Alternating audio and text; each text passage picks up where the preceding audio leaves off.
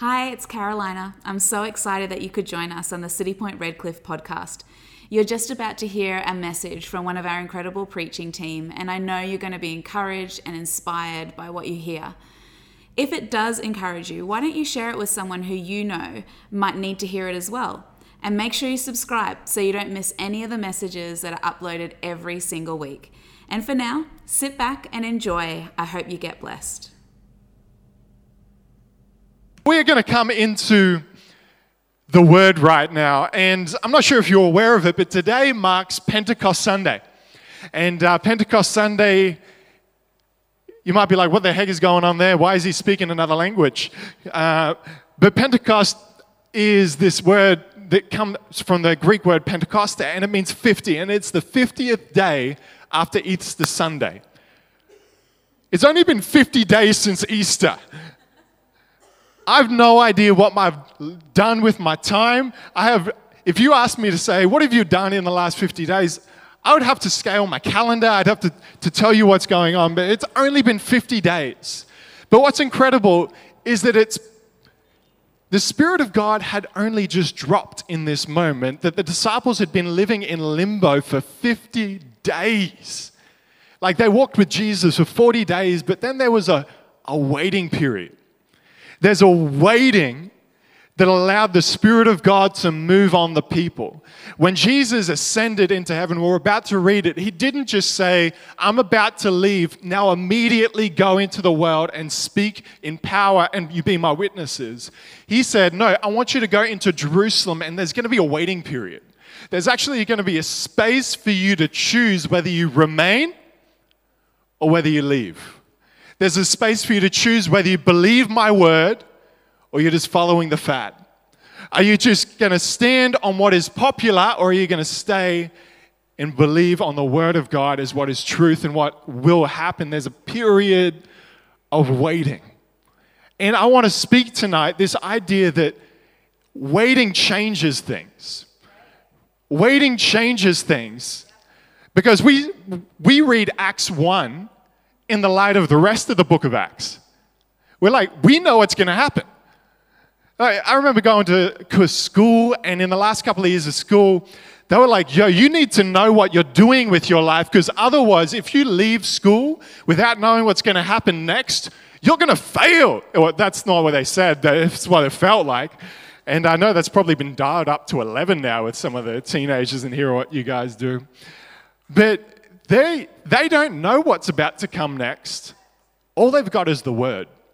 They don't know in Acts 9 that Saul's going to be converted by the power of God. They don't know that he's going to write epistles. They don't know that the churches are going to expand only when persecution comes. They don't know Stephen gets persecuted and killed with rocks. They don't know any of this. All they have is the word. All they have is the waiting. And these people became heavyweights in faith later, but right now they're just heavyweights in waiting.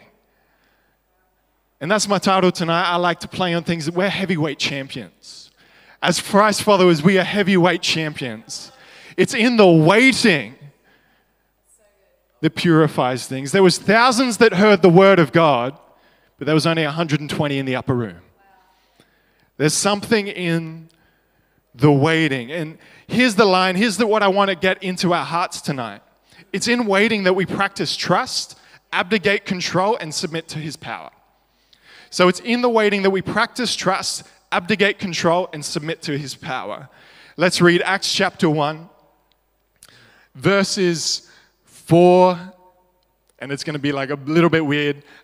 This is one of those moments where I'm like, I'm just going to copy and paste this and send it to the media team, because if I explain it, it's going to be weird. We're going to read Acts 4 and 5, verse 13, and then 14. Great. On Acts chapter 4, it says, on one occasion, while he, being Jesus, was with them, he gave them this command. Do not leave Jerusalem, but wait. Say wait. For the gift my Father promised, which you have heard me speak about. For John baptized with water, but in a few days you will be baptized with the Holy Spirit. Jumping down to verse 13. So then they arrived. They went upstairs to the room they were staying. And verse 14 says, they were all joined together constantly in prayer, along with the women and Mary, the mother of Jesus, and with all his brothers. They did not know what was going to happen. They had to sit and wait on the word. They weren't yet champions. They weren't yet writing history. They were just following Jesus. I don't want to do great things for Jesus unless they're in my book for what God has for me. Sometimes we can strive for God. I want to do great things for the Lord. It's like, well, I just want you to obey me. If that includes great things, awesome. But I don't want to be outside of the will, wanting great things. I prefer to be in his will, just pursuing him, just seeking after him. As I said, they didn't know what happens in Acts 2. They didn't know 3,000 were about to be added to their community. All they were doing is just following Jesus. There's something that happened in the waiting. And this word wait, in our culture, this term wait really has a passive connotation. It's like, let me kick out my legs on the lazy boy. Let me slide around. Let me get my lazy Susan to the center next to my recliner and let me wait. Let me flick on some Netflix and I'm going to wait for something to happen. You got the John Mayer saying, waiting on the world to change, and it's sitting there doing nothing, waiting for someone else to do it. That is not what the Bible is talking about. This word wait, when you get into the back of it, into what it meant for the people who it was written to, means a synonymous word for wait, look, and hope. These three things, they used almost split 33% each way. Wait, look, and hope. I look to the Lord. I set my eyes into the hill. Where does my help come from? My help comes from the Lord, maker of heaven and earth. There's a looking, there's an attention. It is not an active recliner, boy, I guess I should wait now. Let someone else do the work for me. It's almost like there's an active choice in waiting. There's almost like there's a choice to wait. There's a looking to. You can't not actively look. You're just blind. Faith isn't blind. Faith has a destination. It says in Hebrews, it's like, faith is the evidence of things unseen, the substance of things hoped for. Can you see that it's not about what you see in front of you, but it's what you see in the kingdom. It's what you see in the Father. It's what you see in the word that is given. It's not a recliner boy sort of passive faith, but it's an invitation to surrender your own information and submit to his authority, to submit to his judgment, to submit to his honor. And so when you're doing a Bible study, a Bible word study, often you get like a list of like 100 words that you read from. You're like, I have no time for this. I'm not sure what you think pastors do, but I have other things to do. But in this occasion, Acts 1, chapter 4, when Jesus uses the word wait, it's only used once in the New Testament and once in the Old Testament. And its root word, get this, is to bind together. It has this imagery of to bind, to anchor my soul to something. And in doing so, I'm setting my gaze somewhere, I'm setting my attention somewhere, and I'm setting my faith somewhere as an anchor for my soul. There is a binding together. So go and wait for the Holy Spirit. Go and bind yourself to the word I'm giving you right now. Go and bind yourself, not for 30 seconds. Not until someone else speaks in the microphone. Not until next Sunday. But there was a waiting. There was an awkward amount of time. Have you ever tried to pray beyond what you think you can pray? Like, we all have a solid, maybe 2-minute solid prayer. And then you get after 2 minutes, you're like, what do I say now? Like, I've done the Lord's Prayer. I prayed a psalm. What now? But there's more. There's more in the waiting, because in the waiting is where we confront our own insecurities, our own ability to trust in the Father. It's because it's in the waiting. They had this 10 days of saying, I wonder if the Spirit will actually come. I wonder if God is actually, like, he did just rise from the dead, so there's strong evidence in the favor of Jesus. But it's in the waiting of when God has sent a word into your heart that you will drop this addiction, but maybe it's not immediate. Maybe there's a process of waiting on the Lord. Maybe there's a process of refinement that's happening. Maybe there's a process that's going on in your heart, and it's not about the destination, it's about the refinement in the journey. There's something in the waiting. I want to be a heavyweight champion. I don't want to just carry things. I want to wait on the Lord. So I want wait on the Lord, and your strength will be renewed like the eagles. In Psalms 130, we're going to read the whole psalm right now. This year I've taken to reading a psalm a day and to really just sitting and meditating. I find myself, I can read a lot of scripture for other things, I can recall it, but there's something that takes stillness. There's something in the waiting. There's something in the sitting that peeled back my own heart. Now, that's not for everyone. Some of you need a Bible plan to shred every morning. That's fantastic. But for me, I felt the Spirit leading me to not shred through multiple scripture, but to spend time in the stillness and asking the Spirit to read me. So Psalm 130 says, "Out of the depths I cry to the Lord. Lord, hear my voice. Let your ears be attentive to my cry for mercy. If you, Lord, kept a record of sins, Lord, who could stand against? But with you there is forgiveness, so that we with reverence serve you. I wait for the Lord. My whole being waits, and in his word I put my hope. I wait for the Lord more than the watchman waits for the morning, more than the watchmen wait for the morning. Israel, put your hope in the Lord. For with the Lord is unfailing love, and with him is full redemption. He himself redeemed Israel from all their sins." Can you see there's more? Would there be an invitation to unite that there's a deeper thing? I think we can get so caught up in programs, so caught up with performance, that we try and substitute it for proximity. But the call to waiting is a call to proximity. Because there's some things that you just can't be taught, you have to catch it. What are you going to catch in the Spirit tonight?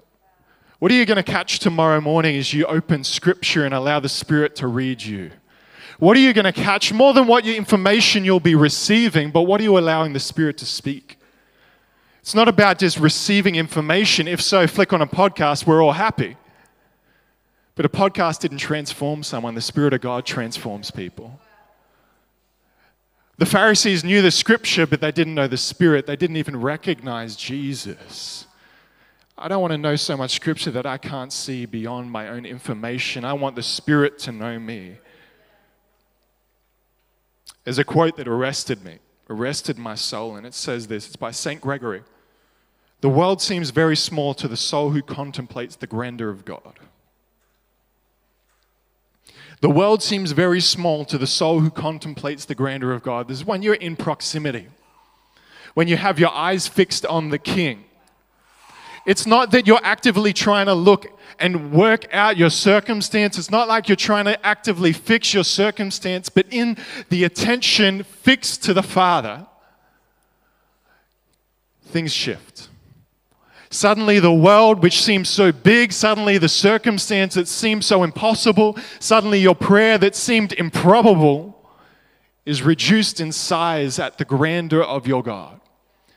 Would your soul contemplate not what you have to do today, not at the program that you've fixed for yourself, not the attendance of a church service, but proximity with the Father, and as your soul mingles with Him, there's a transformation. Romans says that you will be transformed by the renewing of your mind.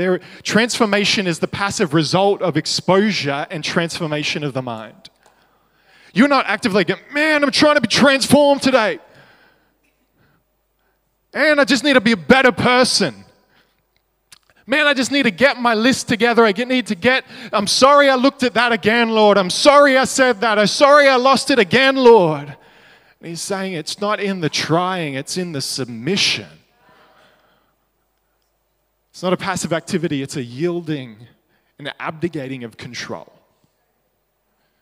As I said, it's in the waiting that we practice trust, abdicate control, and submit to His power. chapter 1, verses 6, it won't be on the screen. It says that they gathered around him and asked him, Lord, are you at this time going to restore the kingdom to Israel? He said to them, it's not for you to know the times and the dates the Father has set by his own authority, but you will receive power when the Holy Spirit comes to you. I love that he's like, I'm not going to tell you. Wouldn't it be nice to know what happens next? Wouldn't it be nice to have the apostles to have known what happens next? It's like, I'm so keen to know what happens to me in 5 years, but I just can't get it. Because I look at the last 5 years and there's no way I would have picked today. But there's something in the waiting, isn't there? Because you have to trust the Lord. It's in the waiting, in the distance between here and where he's taking you, that there's refinement, there's trust, and there's power. Waiting isn't wishing. It's a submission to his authority. And in this verse, it says, you will see power that comes from heaven. You plus the Holy Spirit is enough to transform your family. You plus the Holy Spirit is enough to transform and to pray in that lost friend. You plus the Holy Spirit is enough to see the culture shift in your workplace. You plus me plus them is enough to change the region of Redcliffe, to see the seed of Peachtree set free. You plus the Holy Spirit. Because when you're in the waiting, there's an impartation of power. And the impartation of power comes when you abdicate yours. Because it's not for you to know the times. It's for the Father to know the times. Wow. Wouldn't it be nice that we all just believed that that was enough for us? That our emotions weren't trying to rob us? That we didn't have to fight back every single day to tell our soul, it's okay, God's got this? Because there's an impartation of power when we submit to his. When we're sitting in our own worry, we're actually limited by our own ability. But when we submit to his authority, we also have an impartation of his power. That's why in the name of Jesus isn't a magic word that we use. Abracadabra in the name of Jesus. We use it like that. But it isn't an abracadabra word. It's saying, I come not in my own authority, not by my own information, not by my own wisdom, but I come through the one who sent me. This is why the faith of the Roman centurion was so incredible, because he knew what it meant to be under authority. And he knew, it says that, well, if you're under God's authority, all it would take is for you to speak and for things to shift. Because it's not about what you can do, it's about what he can do through you. That's this whole thing. What can God do through you? The faith that dares to believe that God says is who he says he is and you're not. And Jesus, thank the Lord for that. But it's in an impartation of power, and it's in the power that things took place. The last P that I've got, because alliterations rule, is the waiting is a place of practice. Exactly. Shocking. A place of practice. And coming back to this phrase, in the waiting we practice trust. You know, you can book a flight to Paris and still not be in Paris unless you board the plane. Crazy. Just because someone else purchased you a ticket as well doesn't mean you're on your way. You have to actually take an act of practicing hopping on the plane. We have been bought a ticket of operating in the authority of the kingdom of God, but we have to actually hop on the plane. There's actually a daily choice to say, Lord, I submit to you. I yield my ability. I yield my responsibility. I abdicate control. And God, I practice trust in you. I need to hop on the plane, and the plane is an abdication of control and a practice of trust. God, you've called me here, and even though my emotions may be raging, I know you've called me here. I know that your call is enough, and if you sent away as well. And you might find yourself in the pit of despair tonight, but know that he has got you, and you just need to practice trust in him, and in the waiting and the surrender, saying, Lord, I give you my praise. I give you my worship. Even though I don't feel it, I know you're real. Even though I don't see it, I know you are working. There is power in the practice of trust, and it is a place. Jesus often withdrew to pray. And if Jesus needs to do this, gosh, in Jesus' name, I need to as well. Because I can so easily operate out of my own ability, out of my own skills that he's given me, but it's not operating out of his power. It's not operating out of his trust. And as soon as I lose it, I see it. You know, there's proximity sensors in your life, going back to that, and this practice of trust, that indicates that you're not in proximity. You know, proximity sensors, when someone walks in the door, alert, open the glass door, it's telling you someone's near. Well, there's proximity sensors that say that you're away from God. And is this, are you anxious? Do you find yourself driven by fear than faith? Do you find yourself sitting under performance? Operating out of obligation? Well, the invitation is for you tonight. Would you come home? Jesus didn't say, come to me and be my slave, all who are weary. He says, come to me, all who are weary, and I will give you strength. For my burden is easy. And something else that says as well. Yeah. But it's not about the program. It's not about the performance. It's about the person and the proximity and the practice of Jesus Christ in our life. Why don't we stand tonight?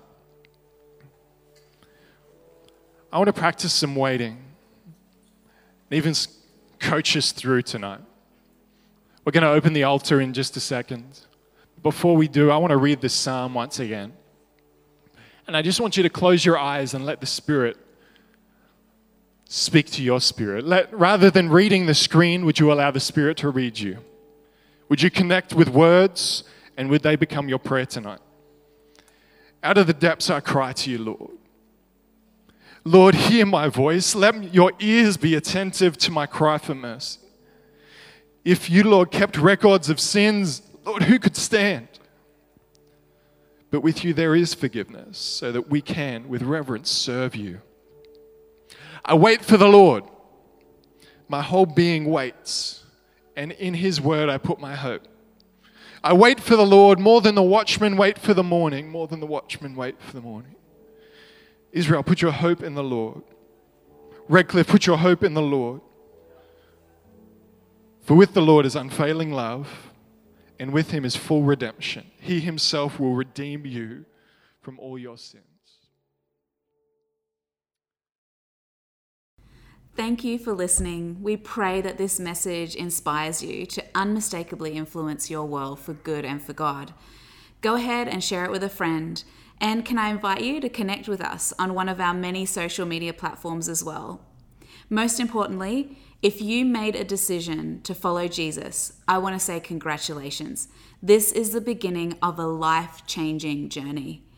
We'd love to see you at one of our many City Point Church services around the world this Sunday. And you can find out more about our service times and locations at citypointchurch.com. We would be so thrilled to see you there.